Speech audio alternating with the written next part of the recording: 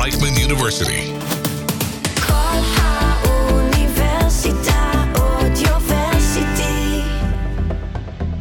The Wandering Jew Podcast, exploring beautiful humans, thoughts, and experiences with Naomi Edelman.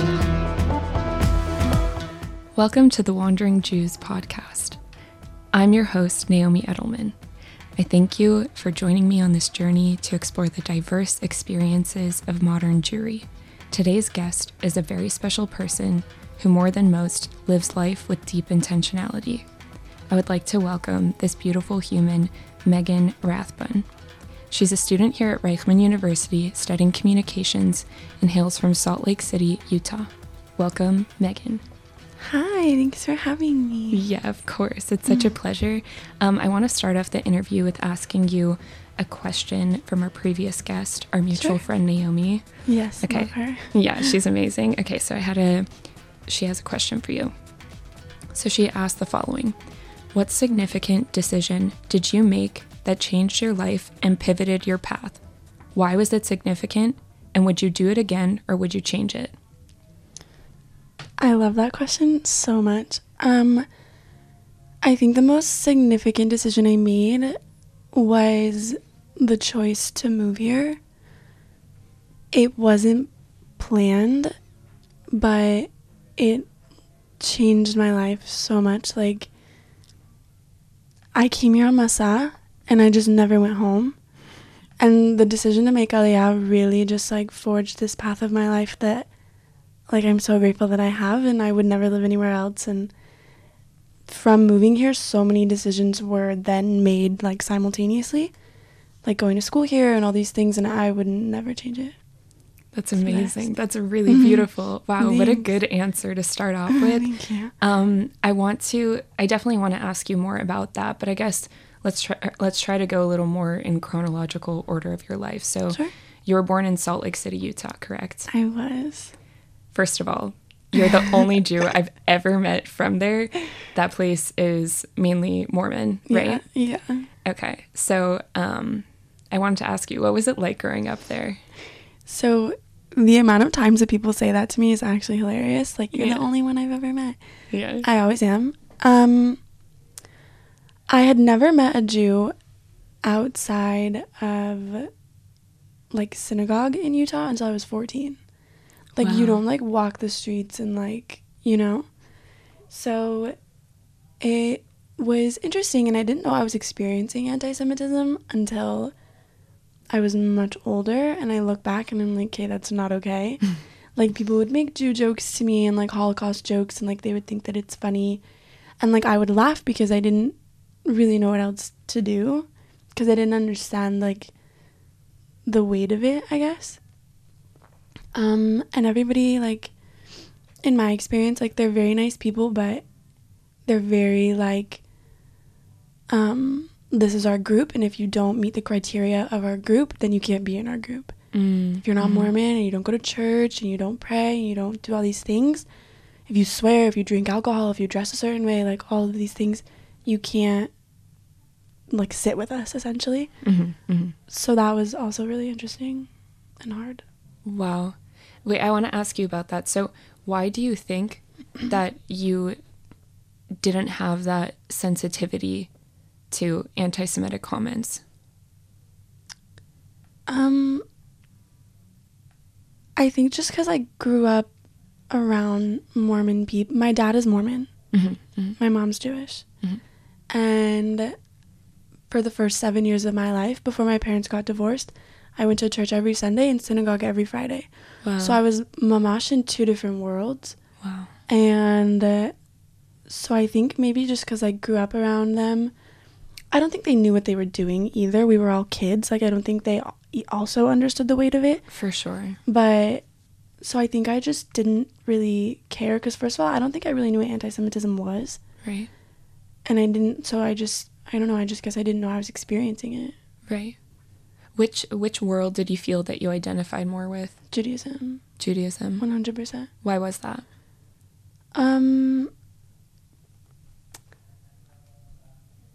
I honestly, I don't know. I think it's because maybe it's a byproduct of like my parents' divorce. Like it was kind of nasty and not good. And like my mom got custody of us. And so she just raised us in Judaism like she had been doing the entire time. And so I was kind of taken out of the Mormon world when I was like 7. So maybe I just experienced it more, so I connected with it more. But I felt less judged in Judaism growing up in Utah. Like, yeah, I just felt less judged. I felt like it was a much more welcoming space.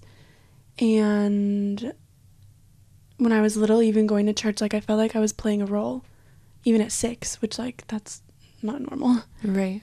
So, not to like bash on Mormonism. I'm my cousins are Mormon. They're amazing people. Like nothing like that. I don't want to make a generalization, but for sure. In my personal experience, like I just felt really judged, like an outsider. Yeah.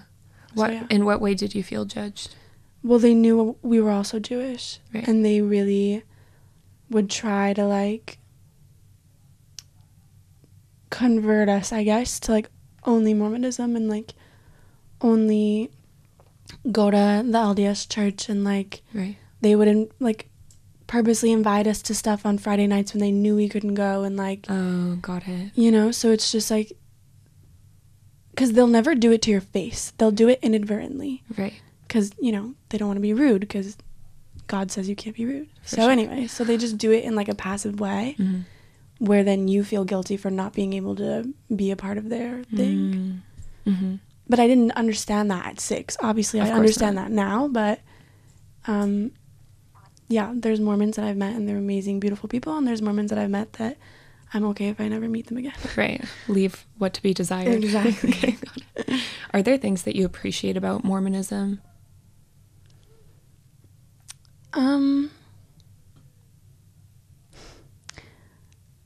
I'm not sure. Yes, but you also have them in Judaism. So it's like... Okay. So it's not exclusive to them? Yeah, no. Okay. And so you don't really feel that you are missing things from that time in your life, or? No, maybe just because half of my family is Mormon, so I feel a little bit on the outside in that way, but half of my family is also Jewish, so it's like... Right. You know, so I don't feel... It's not like I'm the only one. There's also this whole half of my family that's Jewish as well. Exactly. So I don't really feel... And yeah. Okay, that makes sense. What's the Jewish community like there? You said that In you Utah? went to synagogue. Yeah, what's it like there? So to my knowledge, there's only 2 synagogues in northern Utah, because there's southern Utah and northern Utah. There's a conservative one, which we didn't go to. We went to the Reform one in Park City. Mind you, growing up in Utah, I lived in Provo. That I know you don't know where that is, but it's like over an hour from Park City. Okay. So every Friday, my mother would drive us over an hour just to go to synagogue. Wow. Because she's not conservative. I mean, nothing against that, just she's not. And so she wanted us to go to a more Reform one. And so she would go out of her way to take us to that one. I went to the JCC. Surprisingly, they have one. Yeah, that's really surprising. And when I was 16, I joined BBYO. But when I was little, it wasn't really... I wasn't really a part of a community other than synagogue. But then I joined JCC and BBYO, and like that's where I learned about Tegli, and then I learned about Masa and all those things. The rest is history. Literally. Got it. Okay, very nice. And so what was it like going to high school for you? What was your high school experience like? So freshman year, I went to a public high school. There's no Jewish school in Utah. Right. So I went to a public high school, and people knew I was Jewish, and they didn't really care, but like that's where I met the one other Jewish girl, like outside of synagogue. Like I met her in school accidentally. Wow. And she was like, "Are you Mormon?" And I was like, "No, I'm Jewish." And she was like, "Get out, I'm Jewish." And we like freaked out because like neither of us had ever had that experience. That's so exciting, yeah. But everyone's like Mormon. Everyone wants to go to like BYU, which is like a Mormon university in Utah. Everyone starts finding their husband when they're like, or wife when they're like 17. Like it's just like a weird atmosphere. But most of my anti-Semitism that I experienced was actually in middle school. Can you speak a little more to that? The anti-Semitism? Yes.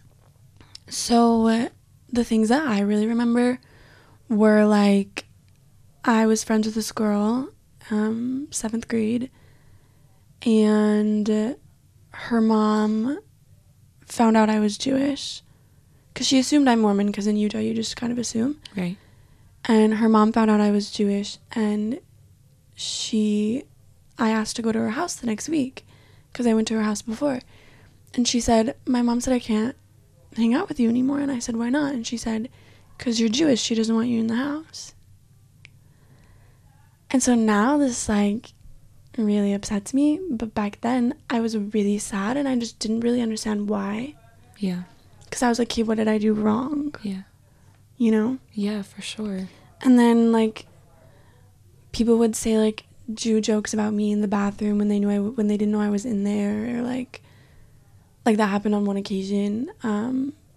People would say Holocaust jokes to, like, my face, which, like, I personally don't think Holocaust jokes are funny, no matter who's saying them, even a Jew. I just don't think that they're funny. So yeah, it was a really weird feeling. I was very confused. Wow.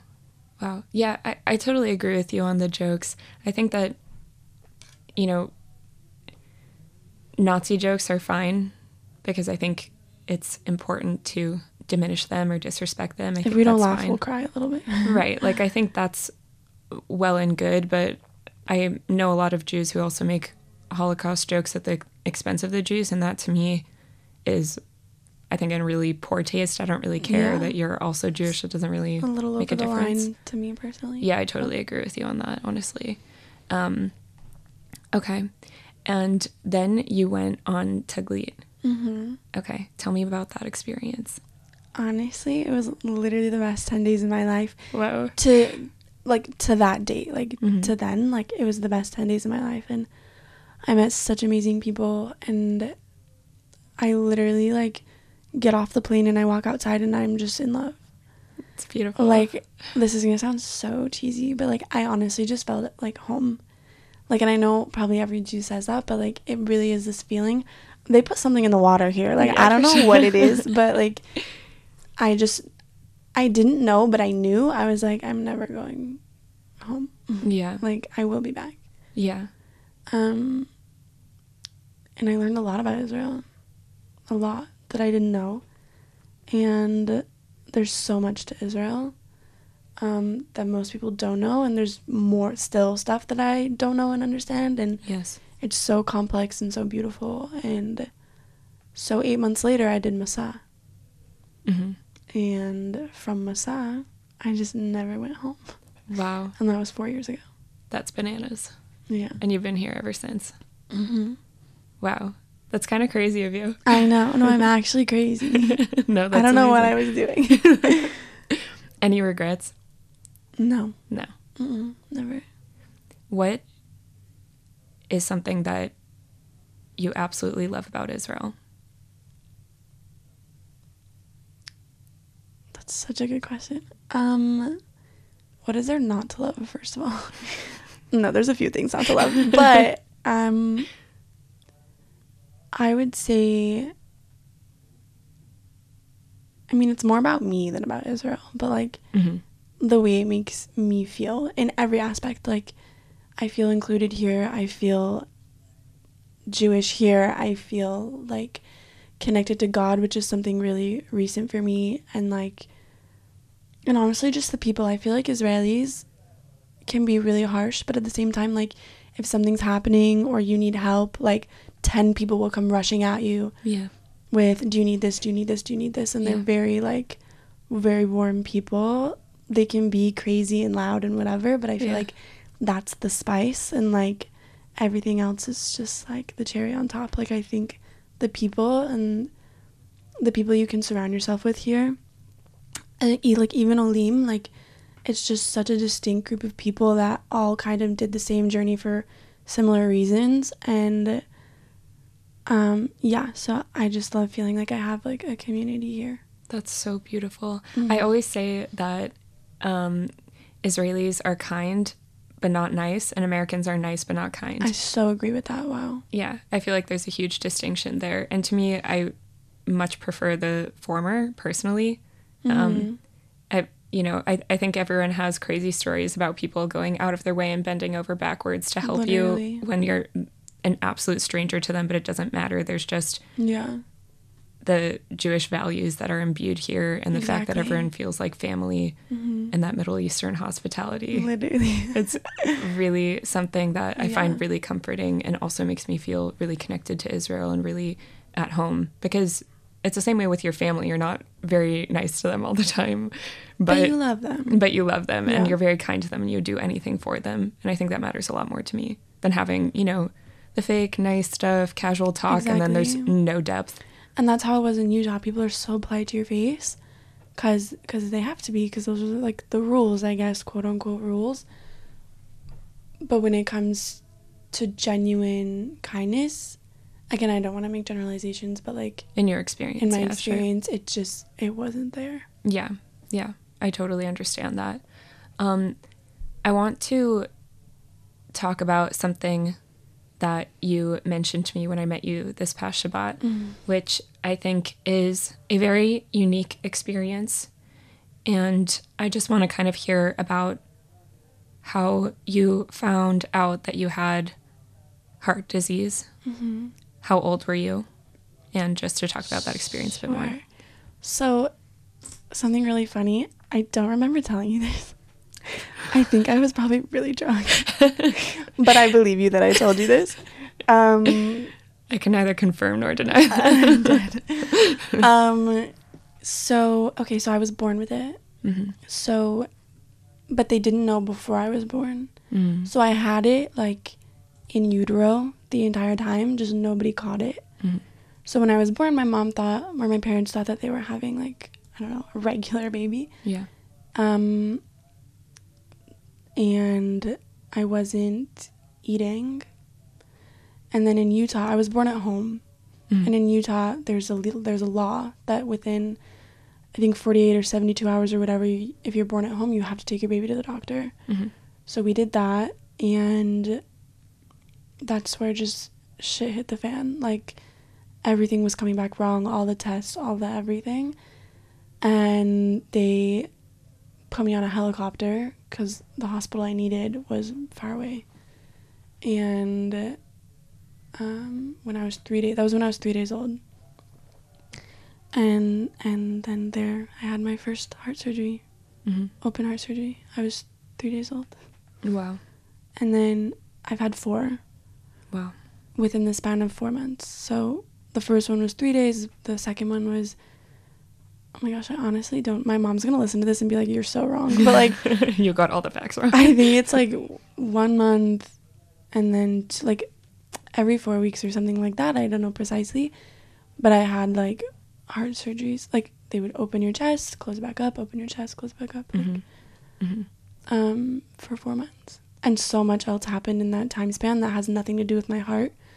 And I have so many other medical problems as well, but that's like the main one. The main issue. Yeah. It's the underlying one? Yeah. Okay, got it. Yeah. And then you have a bunch of other side effects from that. Yeah, maybe not even from that, but they discovered it through testing me all of the time. Like I have an immune deficiency. I have something called PKU, which is like, I'm not going to explain it, but it's just another thing. And like I got so many infections. I got sepsis, I got ampulitis, I got like just so many problems in that time span. And yeah, but eventually I went home and it was really bad, but then it got really good. Okay. Yeah. And then can you tell me about how this impacted you growing up? Yeah, so honestly, it never made me insecure, and I'm so grateful for that. Like I was never, like obviously a byproduct of all this is I have scars all over my chest and my abdomen. And it was something I was never like ashamed of, never like wanted to cover up, and I'm really grateful for that. That's amazing. Yeah, and a lot of that I think is thanks to my mom. She like really made me embrace it. But the mental side effects, even though I don't remember it, your body holds trauma. Mm-hmm. And thank God I don't remember it.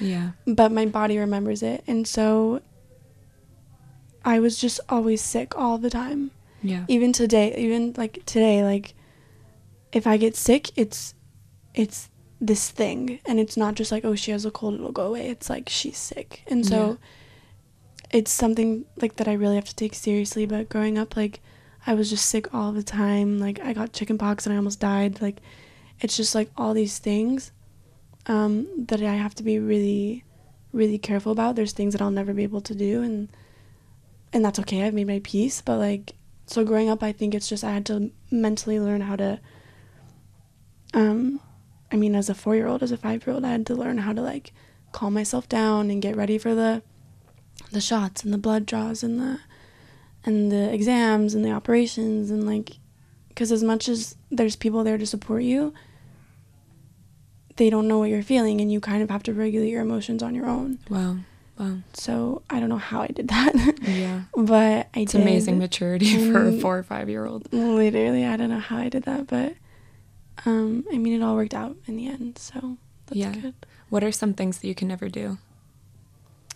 I mean, it's not like major things that like impact like my life per se, but like I can never go skydiving, I can never go bungee jumping, I can never climb a mountain, I can't work out alone, I can't like, until recently, this is actually amazing, until recently I could never have children.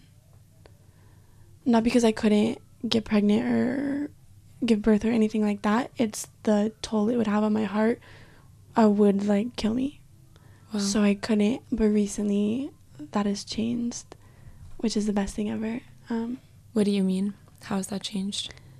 So every year since I was born, I have to go to a cardiologist. So every year I go, they do the same thing. It's like routine for me. It's really normal. Yeah. And 2 months ago or 3 months ago, I went for my yearly one. And I didn't ask him about kids. I didn't mention kids. It was really crazy how it just came up. And he was like from a cardio standpoint, like, I don't see how you couldn't like bear children. And so I'm just sitting there, and my friend Maya's with me, and we're staring at each other, and we're like, wait, what the fuck? Are you fucking kidding me?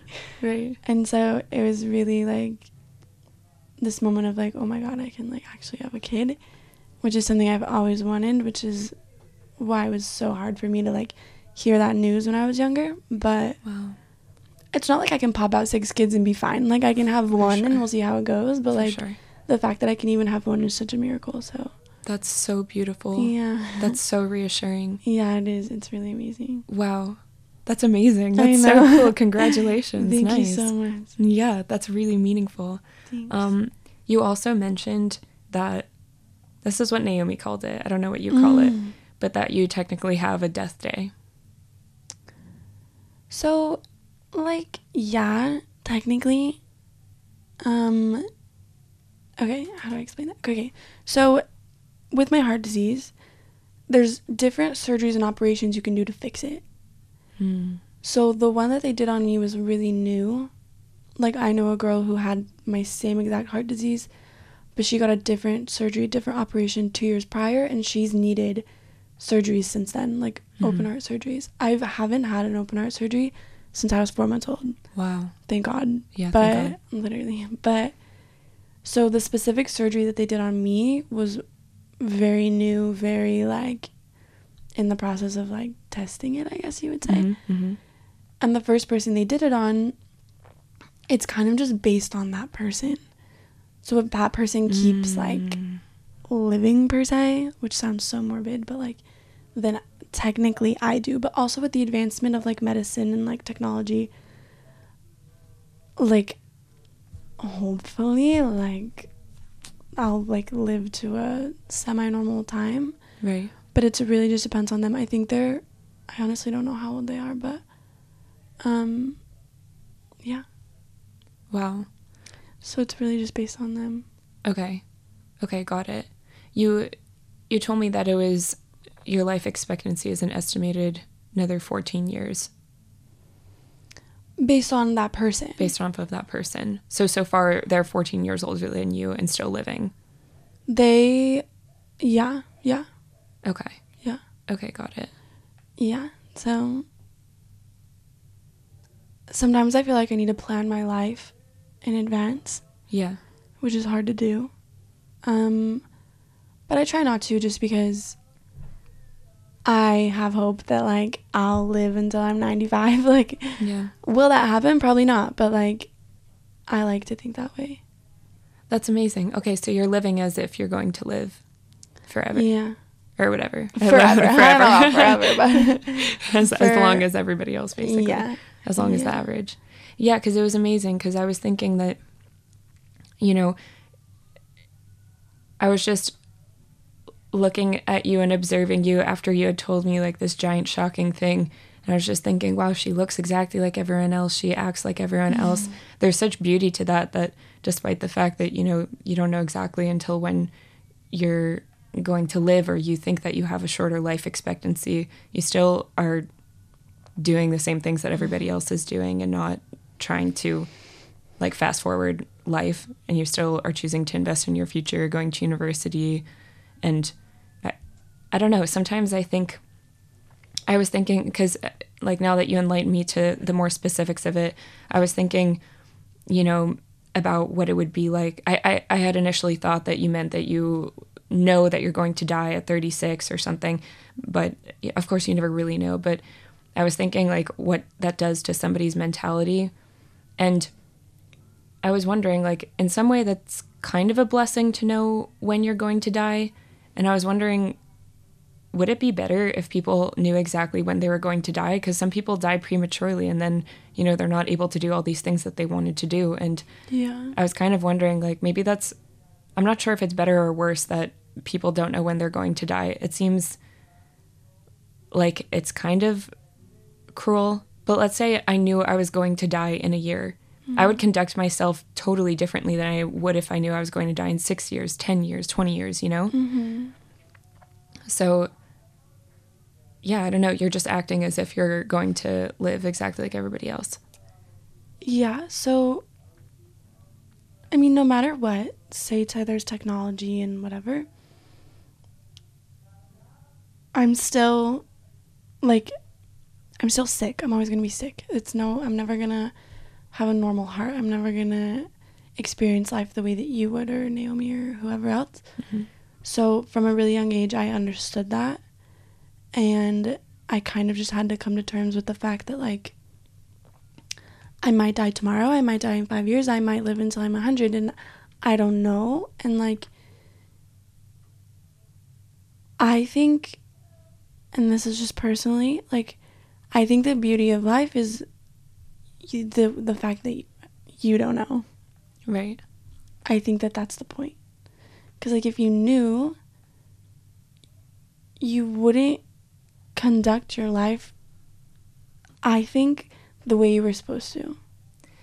I appreciate that feedback, because I play this game sometimes with my friends, that we would say, like, oh, if you were going to die next year or tomorrow, or you only had 24 hours left to live, how would you conduct yourself? And you realize that the shorter you make the time frame, the more hedonistic you become, which is something interesting. Literally. Yeah. So I actually kind of agree with you. It's really interesting that if you assume that if you act as if you're going to live until, you know, the average age of death nowadays, then it becomes more meaningful and more goal-oriented. But I think I just thought maybe, I don't know, sometimes, like, you know that to be true in general, but you still see people wasting away their lives and choosing to, you know, waste time, and it just makes you think, oh, you don't know how long you're going to be here. What if you knew you were going to die tomorrow, and this is how you're choosing to spend it, you know? Yeah. I definitely don't think that I ever take life for granted. Yeah. Not that like makes me a better person than anybody else. I'm just saying, like, I do everything intentionally. Yeah. Or at least I try to. Like, even if I wasn't sick, like,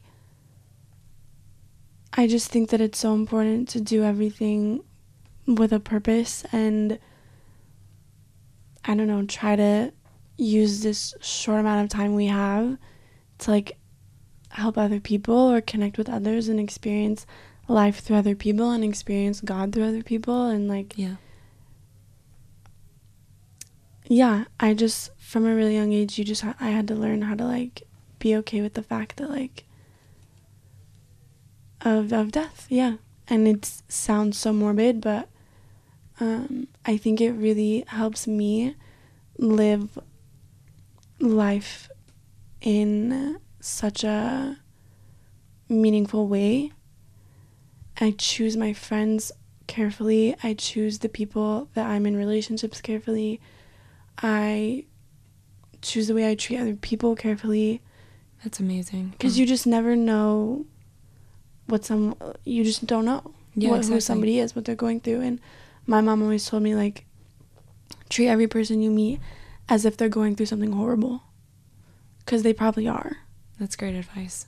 And so that's how I do it. You know, it's interesting that you said, you know, from a young age you had to contemplate death seriously, because I've noticed that rhetoric in general in our society, but I think that that's the wrong approach. Just because, you know, it seems that whenever you talk about death, people are always, you know, nobody wants to talk about it. It feels like a kind of taboo or a touchy subject, or if you're talking about it, you must be depressed or something's wrong with you. Yeah. And I find that to be kind of an absurd approach, considering the fact that everybody's going to die and everybody's living, and we feel fine with talking about life, but nobody feels comfortable talking about death. And I don't understand why people are so uncomfortable with discussing death. I think it's really important to talk about. You can only understand life while understanding death. For sure. I think everyone should really seriously contemplate death and constantly be reassessing their approach to that, because the shortest period is actually going to be alive, and you know, the majority of your life you're going to be dead, whatever your some type of whatever existence. You believe in death being, but like that's what you're going to be, right? And our time on earth is it's a blip. It's literally a blip, like compared to like science and history and the amount of years the world has been a thing. It's unbelievable. It's literally a blip, and like, how do you want to live it? Exactly. So how do you want to live it? That's a really good question. I really, and I know everyone's purpose in life is so different, but like mine is, I think the point of life is to connect with other people. And like I said, just like experience life through other people and God through other people, and just do your best to be a good person, whatever that means to you. And as long as I die happy, I'm good. Amazing. How did you come to terms with death? It's not something that it's not something I consciously did. I think I just woke up one day and I'm afraid of death. I think everybody is a little bit. If they say that they're not, I think they're lying a little bit. I don't know. I just woke up one day and I was just fine with it. Because I think everything I had been through, I was just, I don't know, I think I came to terms with everything I had been through. Every surgery, every operation, every doctor's appointment, every emergency, the emergency rooms, just all of it. And I was like, okay, I'm good. Yeah. If I never need to do this again, like, I'm good. Right. I like how earlier you said experience God through other people. Could you explain a little bit more what you mean about that? Yeah, so I am Jewish. Yes. But I was not raised religious by any means. I respect it and I love it and I think it's so beautiful. I personally believe that God is everywhere. God is in you and in me and in the trees and in the animals and in the people you meet. And I really think God is everywhere. And you don't need to go to a place of worship to find God. So I think the way that I connect with God is through everybody else. Is through the people in my life, and by understanding them and why they do what they do, and just experiencing life to the fullest and experiencing everything I guess God has to offer. Yeah. And so I recently kept Shabbat for the first time. Yes. And it was an incredible experience. And it honestly just felt like I was hanging out with my friends for 24 hours. Yeah. And I just didn't have my phone. Like, it really, honestly, by 2 p.m. on Saturday, I was like, okay, I'm good. But, like, I made it the whole time. And, like, I was just with my friends. And I really felt, I try a lot to be present in the moment because I think that's really important. And on Shabbat, it wasn't hard at all. Yeah. Because I was with the best people, and I don't know. So I think that's what I mean is, like, I think you can connect with God through the people you surround yourself with. Yeah, that's amazing. I love what you said about how you felt about your first Shabbat. I think something interesting that I've noticed is, you know, they say that the Torah was written to be applicable for all of time. And I think that sometimes you see certain things and you're not exactly sure of the purpose of them until you start practicing them. And sometimes there are ebbs and flows and in their relevancy in the world. But I think Shabbat is something that feels more relevant now than ever. You know, I'm studying like digital innovation in my business degree, and I think technology is amazing, and it's an amazing thing what humans are able to accomplish and how they're just reflecting God and their creativity. And I think it's really just something, a sight to behold truly. But at the same time, everyone knows all of the drawbacks that it's providing, and everyone talks about how negative the effects are of technology, and that's something that I think everyone's really aware of. And I think the fact that, you know, I keep Shabbat now, it just makes me feel one day a week like a human. You know, every other day I feel like a cyborg pretty much. I think everyone feels that their phone, their electronics, their virtual selves are just, you know, an extension of themselves, that it really just makes you feel subhuman. Yeah. And I think that, you know, it says like in prayer services on Friday night for Shabbat, it talks, and I always really, I don't know, this always really affects me. It says that, you know, the Jews keep Shabbat and Shabbat keeps them. And I think that that's so true, because it really makes me feel like a human again and fully present, and reminds me of everything that's actually important, because you can get so caught up in all the menial things and everything that you have to do in order to just be a human in life. But this really just recenters you, and I'm so glad that you had a good experience of your first Shabbat. Honestly, it makes me really happy. Yeah, it was amazing. And it just, yeah, I agree. I think it just makes you realize what actually matters. Yeah. At the end of the day. The first one that comes to mind, I think, and this is going to sound so small, but to me it was really meaningful. It's just the first one that comes to my mind. I was on a trip to New York in high school, senior year, and we were in New York City, and my friend and I were taking pictures, you know, 17-year-old girls, and like we were taking all these photos, and this man walks past me, and he says, looks me dead in my eyes, and he says, "You're really beautiful." And it's not in a creepy way. It's not in a guy trying to hit on me. Yeah. Like, he didn't try to stay and talk to me or anything. He literally just genuinely thought I was so beautiful. And he just walked away. Yeah, and no agenda. No agenda. No, it doesn't expect anything from me. Mm-hmm. And I just stood there, and my friend looked at me, and she was like, "What just happened?" And I'm like, "I don't know. I think he just spoke to my soul." Like, I don't. So it's really small, but it meant a lot to me at the time. Yeah. Because I don't think anybody, except for, like, my mother, had ever genuinely been like, "You're beautiful." Right. And meaningful interaction you have with a stranger. Whenever someone asks me that question, like, That's the thing I think of.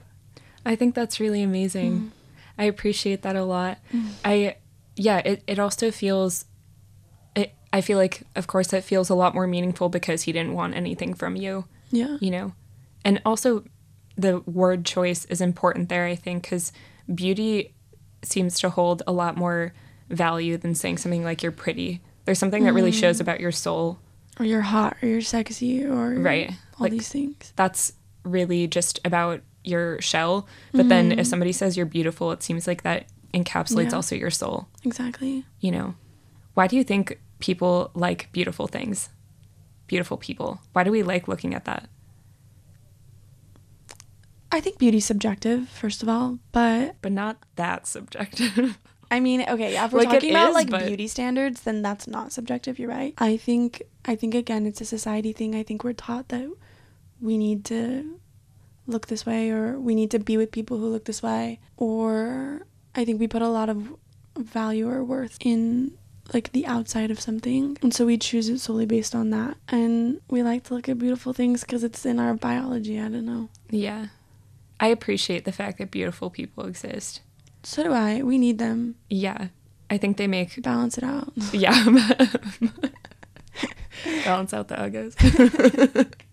No, everyone's beautiful on some level. No, for sure. I think that's one of God's greatest gifts to humanity, is that people can find beauty in genuinely any type of person, and you see everyone's able to kind of pair off. I think I'm so grateful for that, because if it were truly just about who's beautiful, then only beautiful people would get together. Nobody else would have anyone. And then there would only be beautiful people in the world, which, like, that's boring. Because then if there's only beautiful people, who's actually beautiful? And then the standard just becomes beautiful people, and you need to have the contrast in order to appreciate it. Exactly. Amazing. We're so smart. We are so smart. We figured out so much just now. Literally. Okay.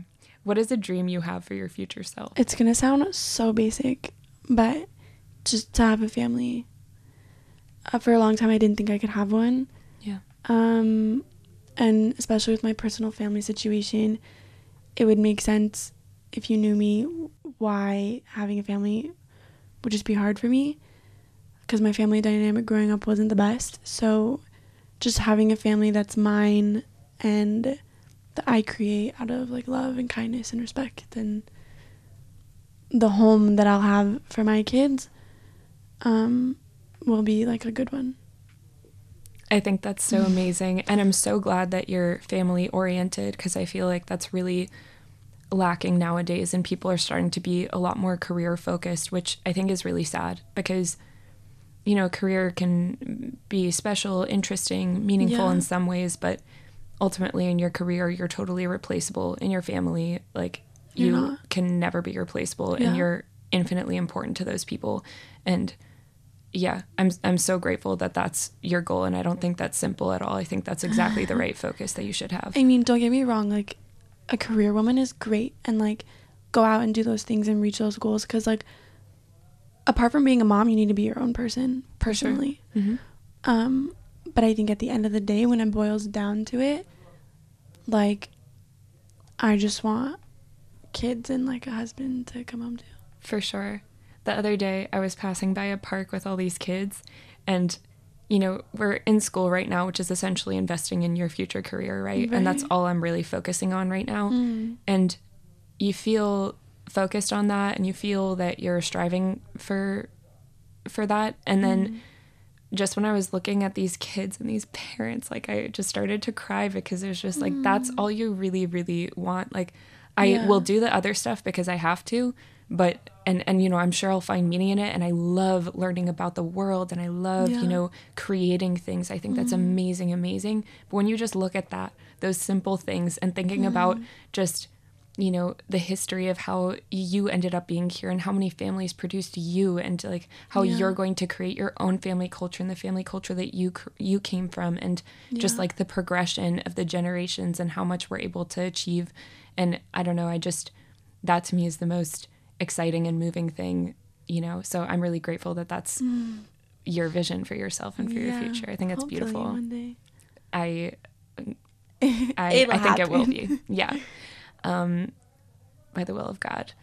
And, you know, in closing, Megan, do you have a question for my next guest? I do. I want to know how they experience God. Amazing. Mm-hmm. Great question. Thank you so much, Megan. Thank you for having me. I really enjoyed it. I'm so glad. Thank you for sharing your soul with our viewers and me. And thank you to everyone for listening. And I hope you have a blessed day. The Wandering Jew Podcast. Exploring beautiful humans, thoughts, and experiences with Naomi Edelman. All our shows and podcasts available online on our website and on all podcast platforms. Search Audioversity.